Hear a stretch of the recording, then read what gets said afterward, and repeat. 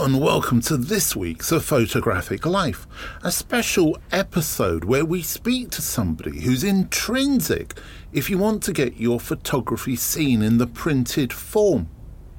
Many other podcasts will talk to photographers and people around the subject, but I wonder how many of them actually get to the nitty-gritty of talking about printing. Not just printing in the darkroom, but digital printing and commercial printing also. Well, this week I'm really pleased to bring you a conversation with one of the masters of the art. Bob Tursack is the CEO of the high-end printing company Brilliant Graphics.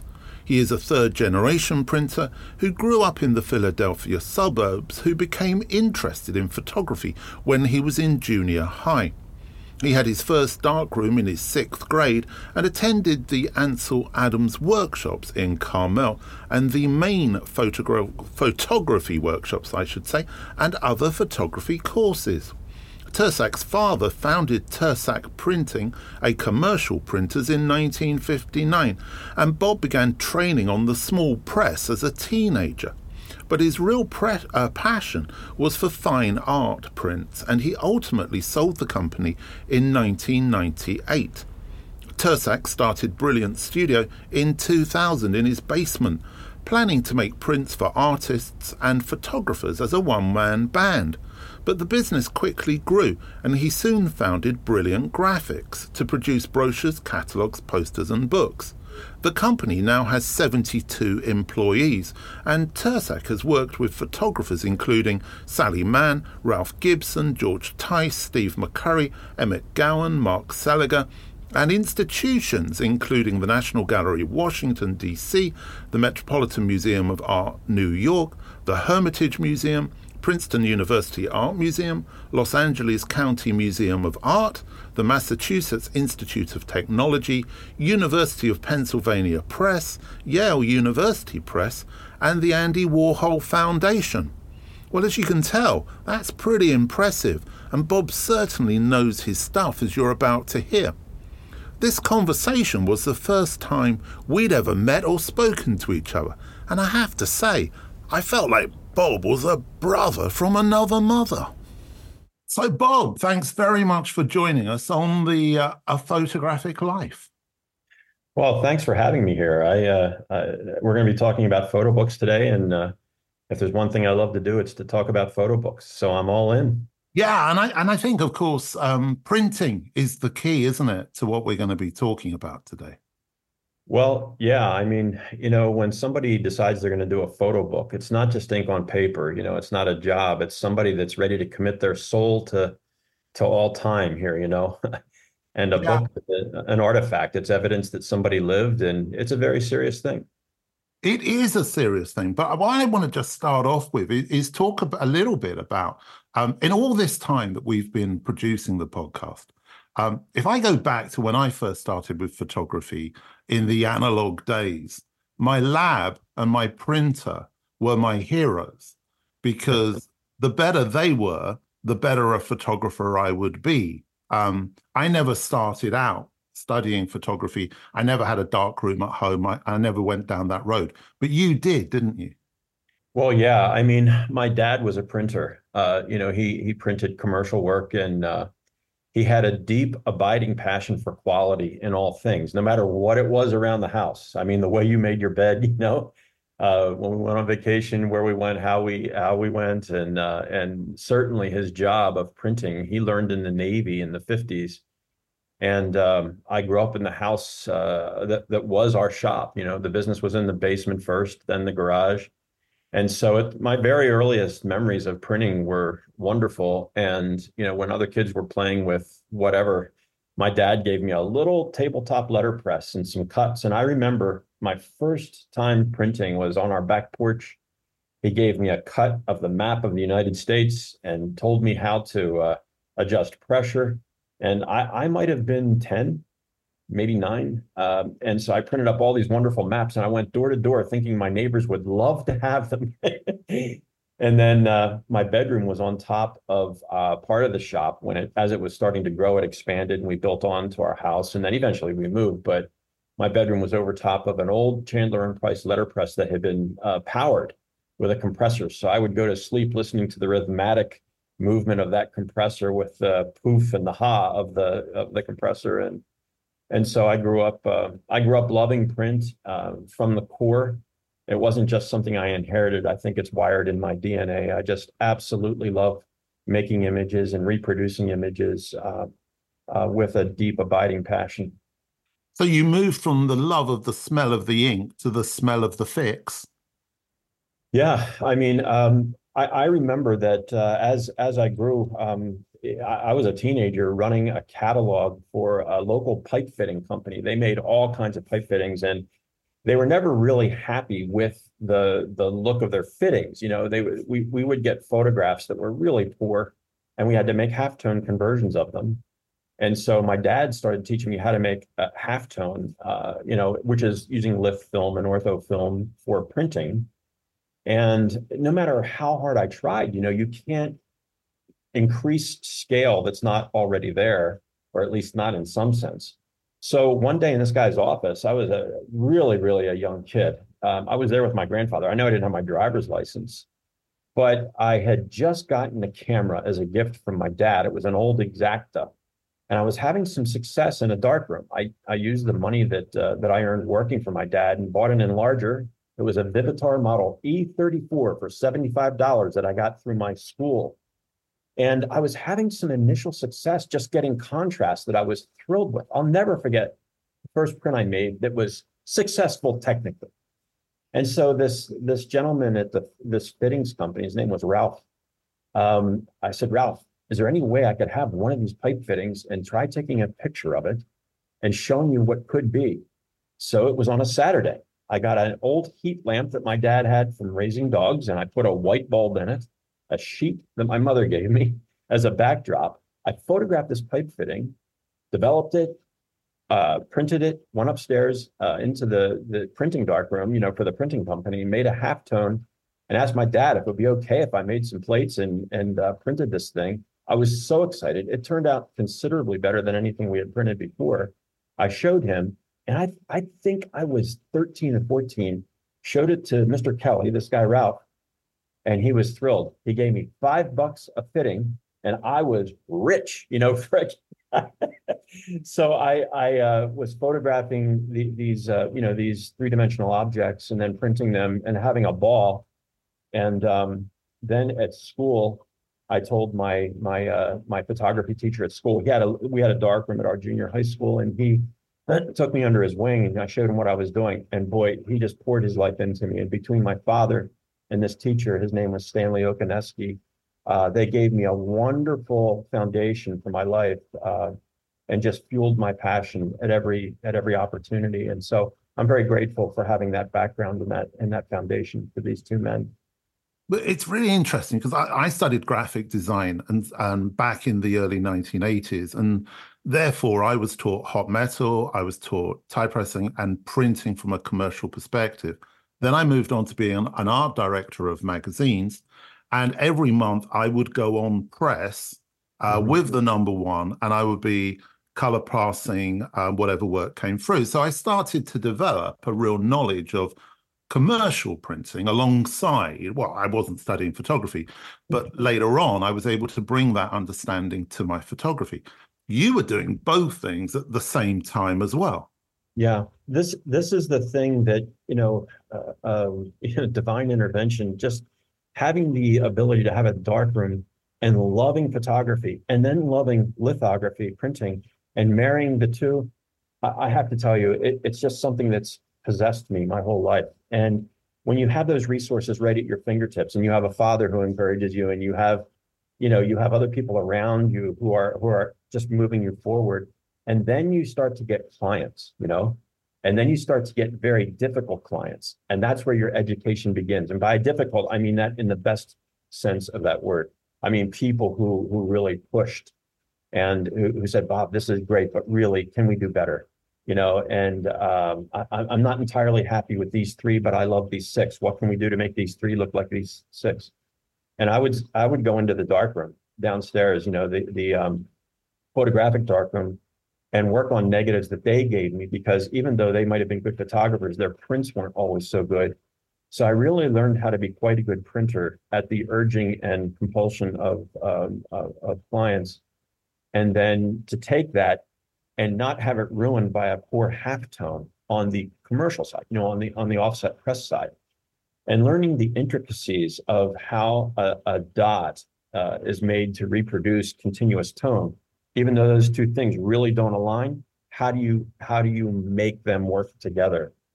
And I remember that I think the earliest line ruling we were using in the printing company was maybe 100 lines per inch. And that was, no matter how hard you worked, that was just not satisfactory. And so I remember talking to our graphic arts distributor, and he said, well, there's this thing called 175 line, but I don't think it works very well. It's too hard to use. Well, in a weekend, we had that working. And then now today we're working in 400 line hybrid screening, which is a composite of stochastic and conventional screening, giving you near continuous tone results that I can't say enough about. Well, it's really interesting. I mean, you're using words here that are taking me back, but back to the days of duotones, tritones, and halftones, Right. and everything else. But if we fast forward to, I mean, in those days, as we are well aware, a book was designed by a designer. It was printed by a commercial printer. The photographer might print their own work or might pass it to a professional lab to get it processed and done, depending upon money, usually, and kind of ability. But if we fast forward now to the digital age, where the photographer feels that they either can do, should do, or have to do everything without that knowledge and without that expertise, I think this causes big problems. What do you think? Well, it does and it doesn't. First of all, I, let's just put the precept out there that all methods of photography are wonderful. I don't care if it's analog or digital or legacy or something that's nouveau. It all works together, right? We're all creating images. I don't care what your core passion is.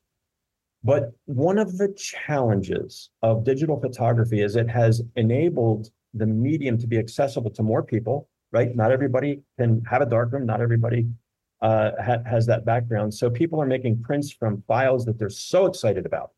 I mean, when you make an image and it's even close to the vision that you had, it's very exciting. And so you want to go right to print or right to publishing that image, even if it's just electronically. And oftentimes it's done too quickly. There's not enough time spent looking at that image saying, wow, really it's quite good, but technically speaking, it's hindered because the message is hindered or the vision of that piece is hindered because technically it's not there yet. Not that it can't be, but with modest adjustments to highlight, shadow, midtone, the things that you learn in the darkroom. Without those adjustments, the photo oftentimes is fractional to what it could be. And so that's where I am very, very excited when I meet a photographer and there's kismet. Not everybody can be a client, and I'm not the printer for everybody. But when there's a connection and I can get inside that photographer's head, it's my great privilege and pleasure to be an extension of their vision for the work. Because the thing that's missing today is that analog experience. And I say that because if you've struggled in the darkroom and you've been frustrated over and over and over again with your results, and through that frustration, you've been learning on how something can be increased in tonal scale or decreased if something was shot too high a contrast. When you learn how to manipulate exposure, development, and printing, that enables you to be 10 times the Photoshop user that many people unfortunately are because they don't have that background. That's not speaking pejoratively of those people who don't have that background, but I feel bad for people who have never been in the darkroom because there are certain skills, there are certain things that you gather there that are transferable, very naturally so, to using Photoshop or any manipulation program to getting those pictures right where you want them to be. And so oftentimes today you see compromise even unwitting compromise, just simply because that technical background hasn't been gifted or hasn't been offered or hasn't taken advantage of, enabling that photographer to really take that file, that digital file that they've created and get the most out of it. And one of the wonderful things today is, oh my goodness, I mean, if you were in a low light situation years ago with photography and, you expose for the shadow, you develop for the highlights, you expand your development time, all that stuff now is basically, you get most of that information with most current sensors.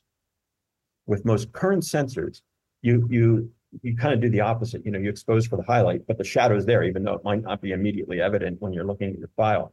So a lot of that work has been done for you, but most digital sensors today give you a big leg up if you know and understand what you can get out of it, if that makes sense. It makes complete sense. However, I'm going to say it's diametrically opposite to what I believe. Okay.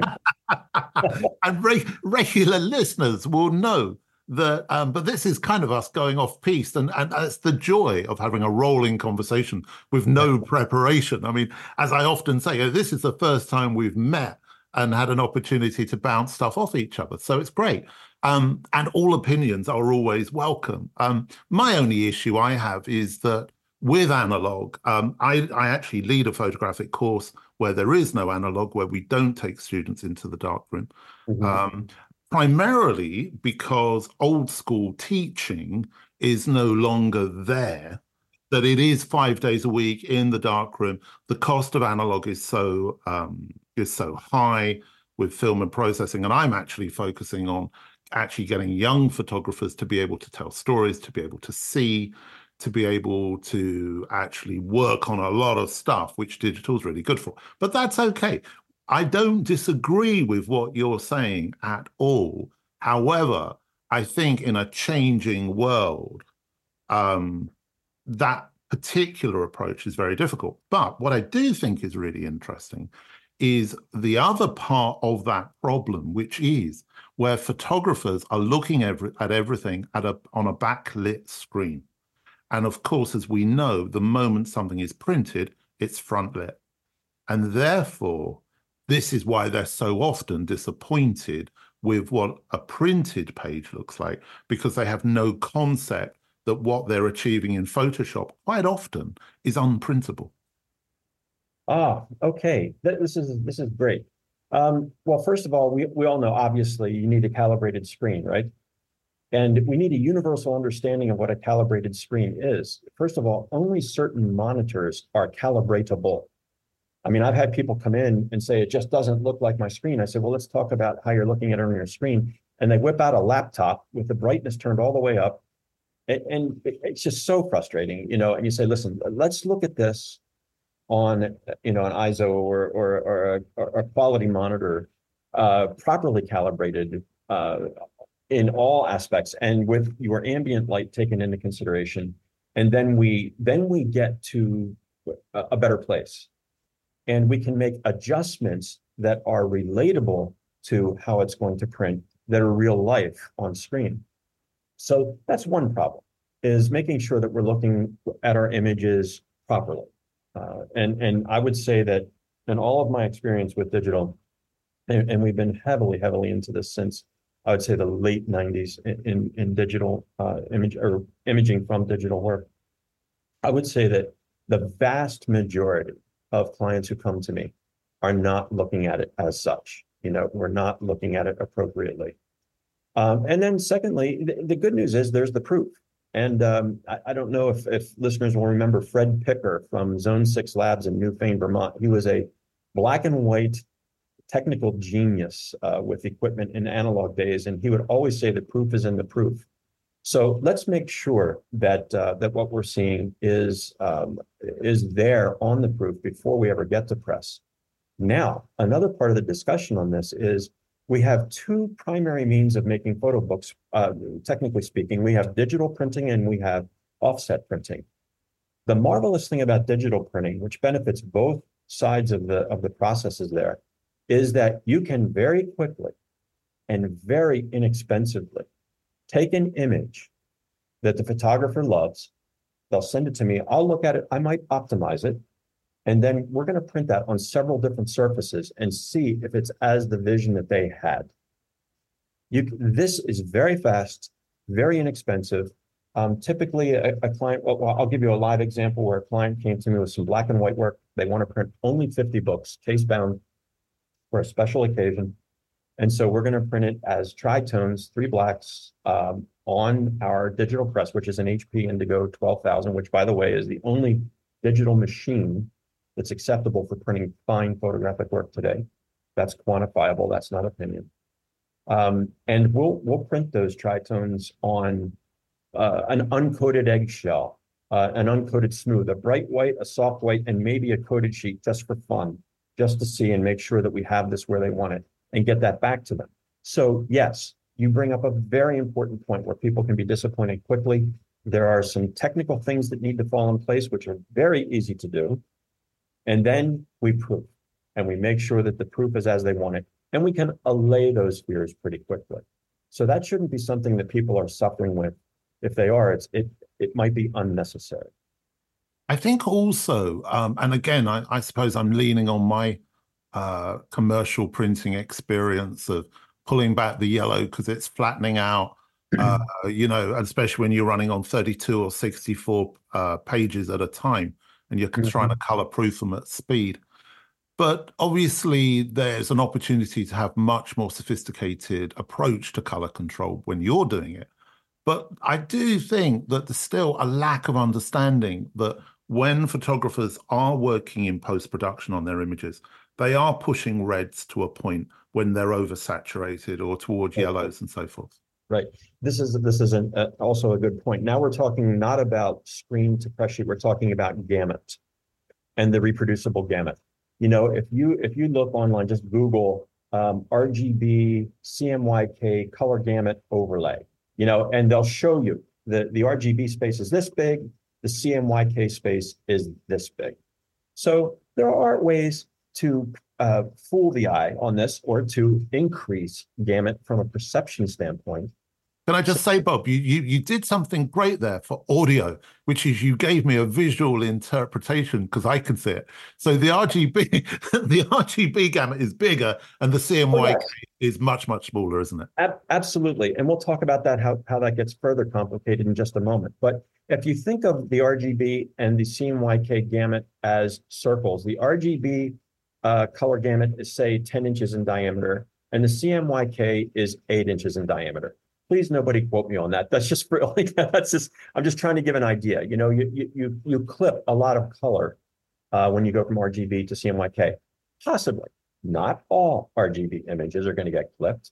I would say probably 20% of what we get in, maybe 30% have images that have reds and things that are outside the gamut, either because in nature they are, or they have been over-processed or processed to a point where we're pushing them out. So if we take that RGB file, and by the way, every printer who's serious about photo books wants the RGB file. They don't want you to convert to CMYK because the printer has their own particular profile based on the inks that they use, the presses they use, the blankets they use. If we're talking digital, it's the digital machine they use, it's the PIB they use. There's many, many things that come into play that affect gamut at an individual printer. So send the printer your RGB file, ask them to convert it for you, and send you just a JPEG before and after. And you can look and very quickly see if we are clipping or not. Now, yesterday, today's Sunday, Friday, we got a wonderful image from a catalog for Joyce Kozloff. This image is for a gallery in New York City, and it has colors that are way outside of gamut. So we take the RGB file, we take it into the lab color space, which is much more malleable than the CMYK color space.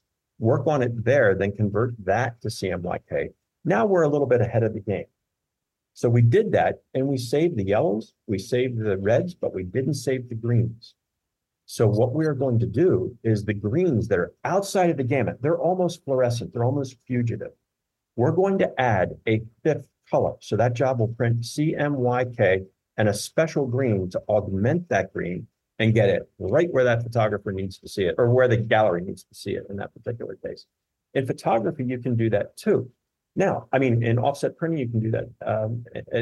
obviously, because that's the example I just gave. But if you go to digital printing, that becomes even easier.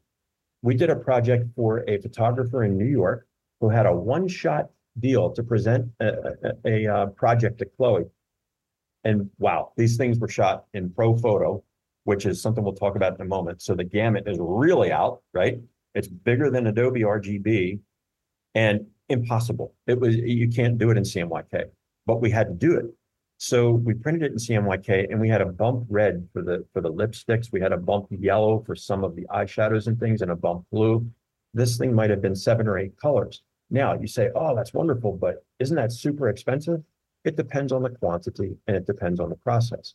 His job didn't cost that much more. He needed 1 book for this presentation. And by the way, the guy got the gig. I'm very, very proud to say.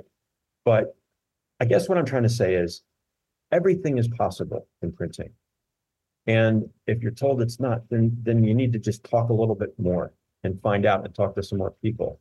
Yes, there's costs associated with things, but if we're talking today about just what's possible, printing offers the photographer nearly endless options for getting where they need to be.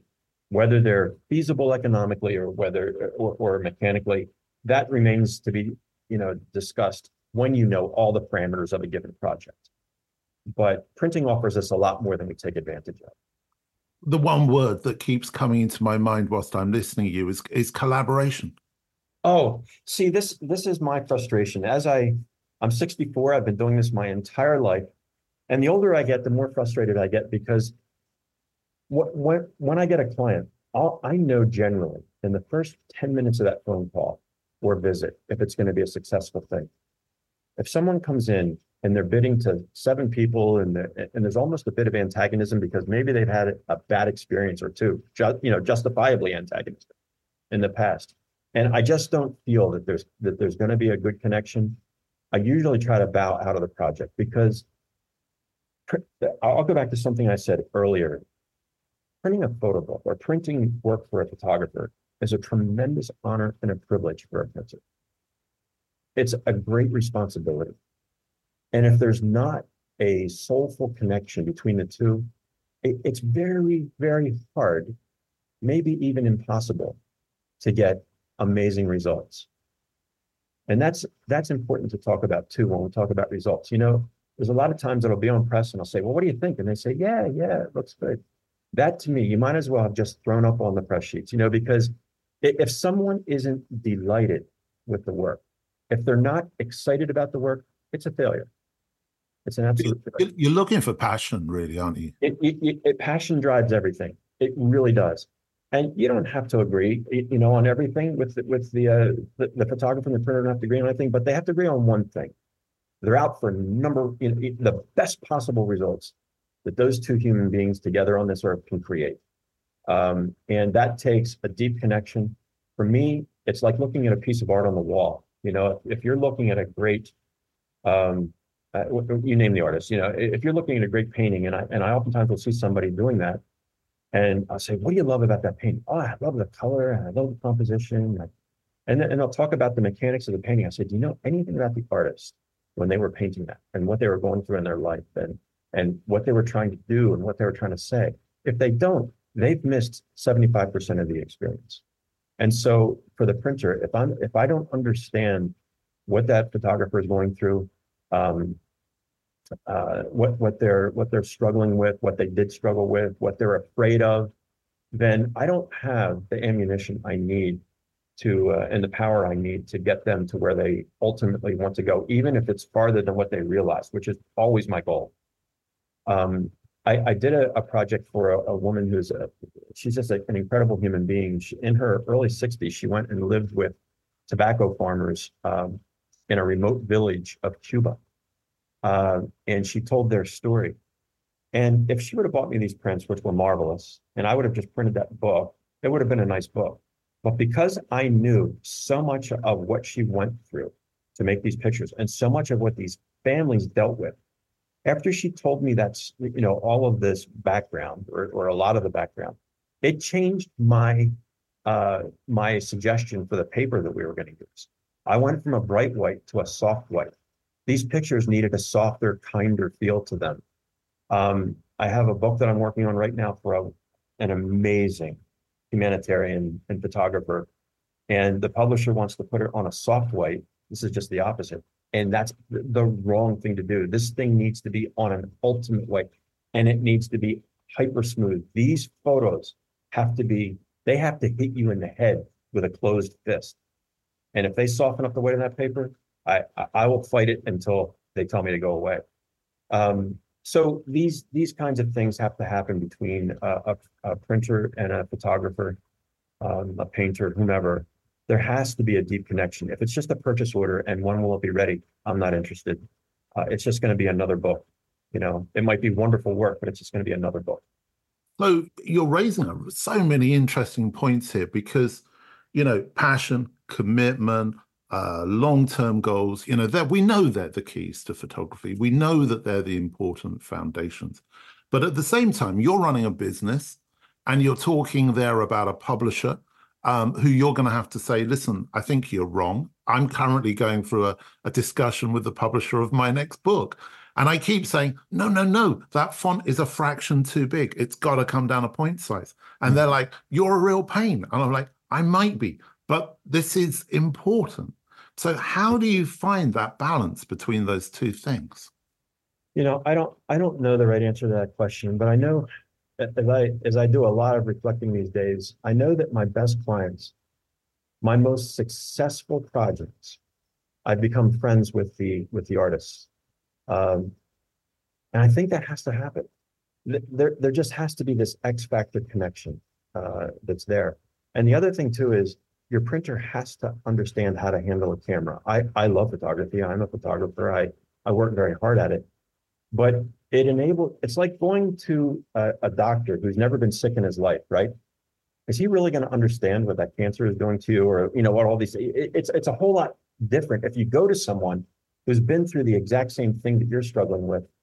And so, I've made thousands of images that have frustrated me. I've made a few that I really love. So I know what it is to have something not treated with the same care or respect that I have for it. One time I had a project designed for me and they cropped all my images. I couldn't believe it. I went nuts inside my head. I mean, I didn't go all of it in, but how could they do that? They took away the corners of the image that held the image together. I didn't know, what are you doing? It was a calendar I was trying to do, a journal calendar I was trying to, and boy, that made me very, very sensitive to myself, making sure my people never arbitrarily do something like that, which is, it's damaging. You just don't want to do that. So where are you now with, we've had what, I suppose, at least 15 years of this growth of digital photography, maybe 20 years of this growth of digital photography and digital printing. And therefore, we've now got an awful lot of photo books out there. Not necessarily all of them need to be out there. So where are you on it? Oh, okay. So this is where this is also a wonderful point. Not everything is ready for print. And the responsible printer will tell you that in the kindest possible way. I'm not very good at it. I'm a horrible politician. I'm not a good salesperson. I am criticized oftentimes for being too blunt. But one of the questions I'll ask a photographer, if I see something that has great potential but it's not there yet, I'll ask them what their plans are for distribution. Have they really thought through a marketing plan for how to get this out there? And I hope that someday will say that I've done them a great service by helping them to think things through. We had a project that I was pretty excited about 5 years ago, maybe 6 years ago. And they came, the work was great, but it wasn't strung together quite yet. The pairing, the sequencing, the text that ran with the photos. And I was supported by another very well-known photographer who was kind of mentoring them. They came back after 6 years, and that book is one of the best on my shelf now. I will never forget this project. The sales have started with it, and I'm very proud of the work and proud of this particular photographer for having the patience and the courage, to step back for a little bit and to wait.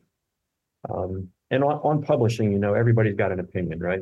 Everybody says, yeah, this is ready. Yeah, that's not ready. And, sometimes I'll say something's not ready and I'll be quite wrong. The photographer ultimately has to follow their heart and their head, but the heart and the head have to be formed by people they trust, a lot of people and a lot of opinions around them that they ask. They don't always have to follow that, but they should always be seeking feedback on the work, whether they're going to print or not, but particularly if they're going to print, because nobody, I certainly don't want to do a great book that's nothing but inventory.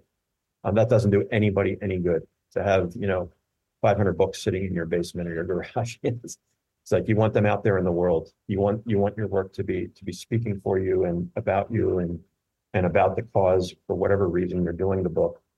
Robert Frank said his books are more important than his prints, and that's true. How many people are ever going to get to see an exhibition by Robert Frank? It's fractional compared to the number of people that could buy his book everywhere.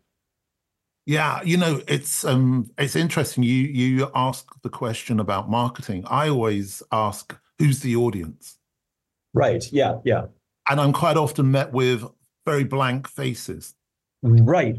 There's three questions I always ask, especially if I have a question about the project. Number one, what's important about this project? Number two, what's critical about this project? And number three is, how is this project going to be used? And if they can't answer those three, we work through them together. They might have the answers, they might not have ever articulated them, or in a more cautionary way, maybe they just don't have answers to those questions, and they're just motivated by having their work in print for the sake of having it in print. And maybe there's nothing particularly wrong with that, but it's not particularly right either. Like I said back at some point in our discussion, it's a great responsibility when you go to help somebody print. You want to make sure that what you're doing is important and that it's sustained, that it's going to last, and that it is truly going to be, in every sense of the word, beneficial to the artist. So that's the world of photo books. We seem to be on the same page as far as that goes.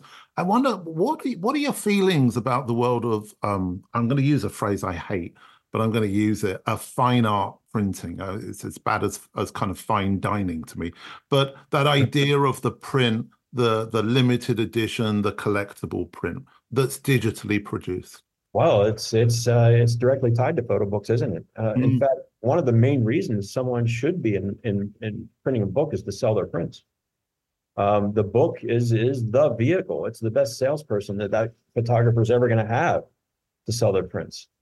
And number one, we want to make sure that the book looks like the prints. And there's a lot of times, I've been on press with A-list photographers, and they said, "Wow, I hope I can make my prints look like this book," because the book is. In fact, if you look at Ansel Adams' books, they're oftentimes a lot nicer looking than the prints.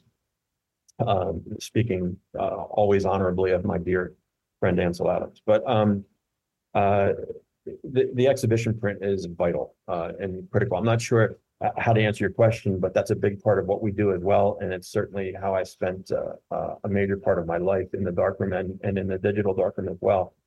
But the book and the print are sisters, brother and sister.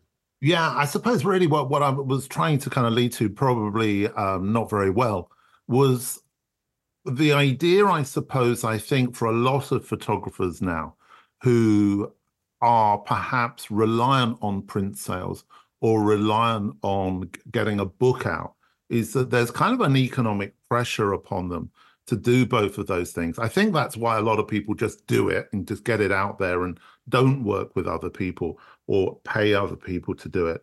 But also they're kind of putting prints out at home and then trying to sell them. That's a difficult topic. And it's one that causes offense, unfortunately for me, easily. Just because you have a printer and some paper and some ink doesn't mean that your prints are really where they need to be. It goes back to what we were talking about earlier. I think the greatest gift that could be given to the world of photography is a month where everybody has all the phones turned off, no interruptions, no bills, and they're allowed to study printing deeply. Because I would say it this way. Oftentimes when people bring me prints, I look at them and I long to get the file so I could help them see how they could get that print 30%, 50% better than it is. Papers today, everybody's selling paper, and most people are selling rebranded papers. I prefer to deal directly with mills so that if you have a problem, you can get some help. Printing black and white work, I see it as probably I see the greatest number of mistakes being made in printing black and white work, because people are printing it in color. It metamerizes. It gives a bad name to archival digital printing. On the print side, I see files that are largely over processed. The one thing in life that applies to many, many different things, but it applies to the analog darkroom first, and then it absolutely applies to the digital darkroom, is less is best. I always tell people, if Adobe were ever to come out with the Pro Series, the serious Pro Series version of Photoshop, you would open it up and it would probably have 3 or 4 tools. I think there are way too many things in Photoshop that people get themselves in trouble with. And then, if they don't save their files properly, if they never save the raw file, then they're really in trouble, because they've damaged the file to the point where they can't go back and start over. So file management is another big thing that goes along with processing and printing. I hope I'm offering something useful there. Files largely overprocessed, prints not quite what they could be. That doesn't mean that there aren't people who walk in here with dead, beautiful stuff that I learned from. I don't mean to say it that way, but I would say a lot of people, especially emerging folks, I see the print oftentimes not what it could be. Also, the presentation of the prints, they're not treated with respect. They don't come in a portfolio box, or they're just kind of mashed together and carried under the arm. There has to be a certain amount of sacred reverence, applied to printing and to handling prints that are getting missed today. And I think part of that is because, honestly, you have to spend money, but you don't have to work as hard to get a nice print today. So I think that maybe some of the respect for the printed image is not great, or is not what it should be. You just reminded me there. I remember I did a shoot with Richard Avedon in New York back in the 90s. And when he sent me the print, and I have to say, I have the label of the envelope framed. Yeah. But when he sent me the print, I'd never seen anything like it. It was completely suspended in air with blocks underneath it and blocks above it, and nothing touched that Right. print when it came in the post from New York to London.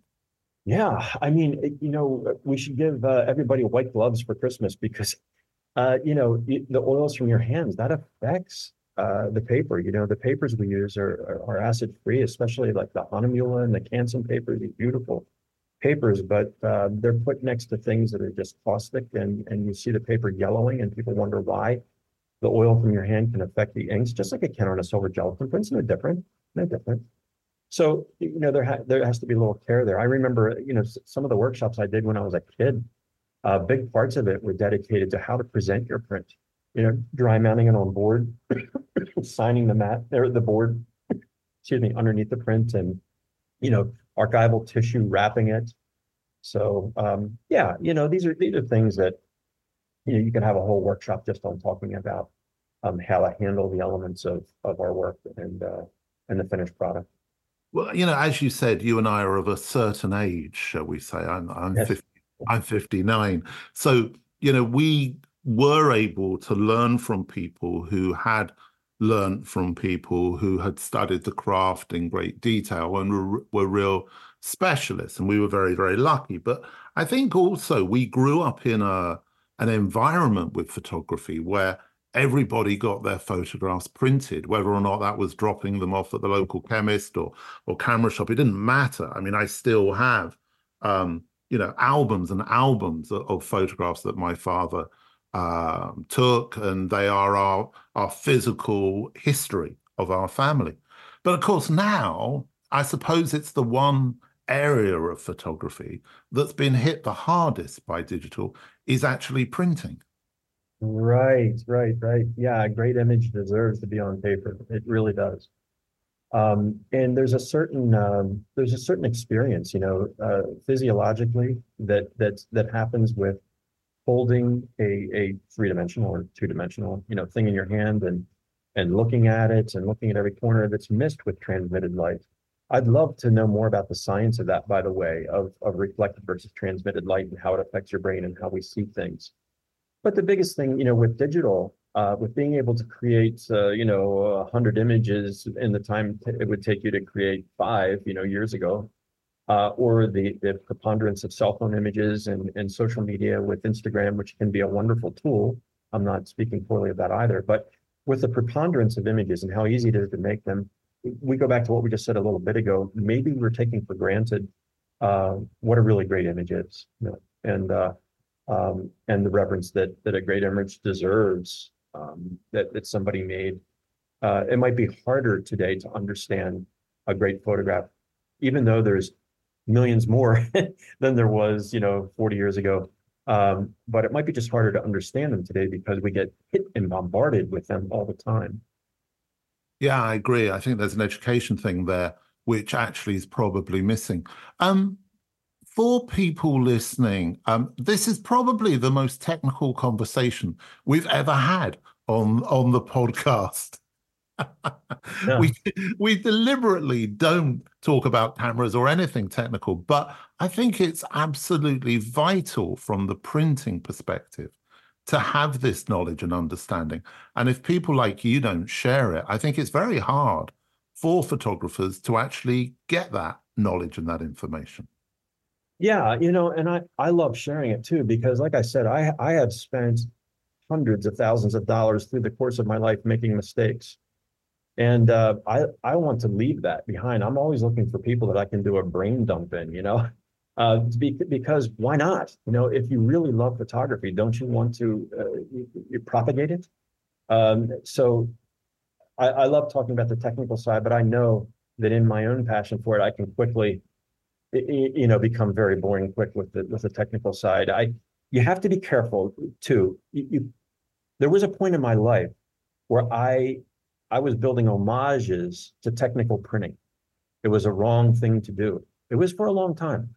I wanted everything to be technically absolutely perfect. And I remember being on press with a guy for whom I owe much. I didn't like him very much, and he didn't like me very much. His name was Tom Adams. He owned a design firm in Wayne, Pennsylvania. And his son was a photographer, and he used his son's photography in a lot of the persuasion-based printing that he did, marketing people's goods and wares and services. And we were on press one time with this really beautiful image. There was a lot of floral in it. There was a lot of bright color, and I don't remember the company that this was for, but I remember the image well. And I had this thing perfect from a printing standpoint. This thing could have been in the Hall of Fame. The densities were at the upper end. The dot gain was minimal. I mean, it was if you measured it, people wouldn't believe it was that low. The trap was perfect, one color onto another. And I presented this in our viewing room, right? I took the sheet in from the press room, brought it in, and I said, here you go. And I had every confidence he was going to, fall on the floor and thank me, for this. And he just said, I hate it.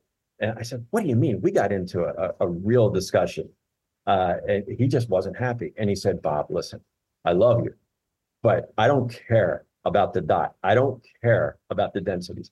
I want this thing to say more than it does, or to sing more than it does. I don't remember how he phrased it. He said, bring those densities up. I don't care what it does to the dot game. So begrudgingly and with great chagrin, I did it, and he loved it. And we had a nice lunch afterwards, and he gave me a great lesson.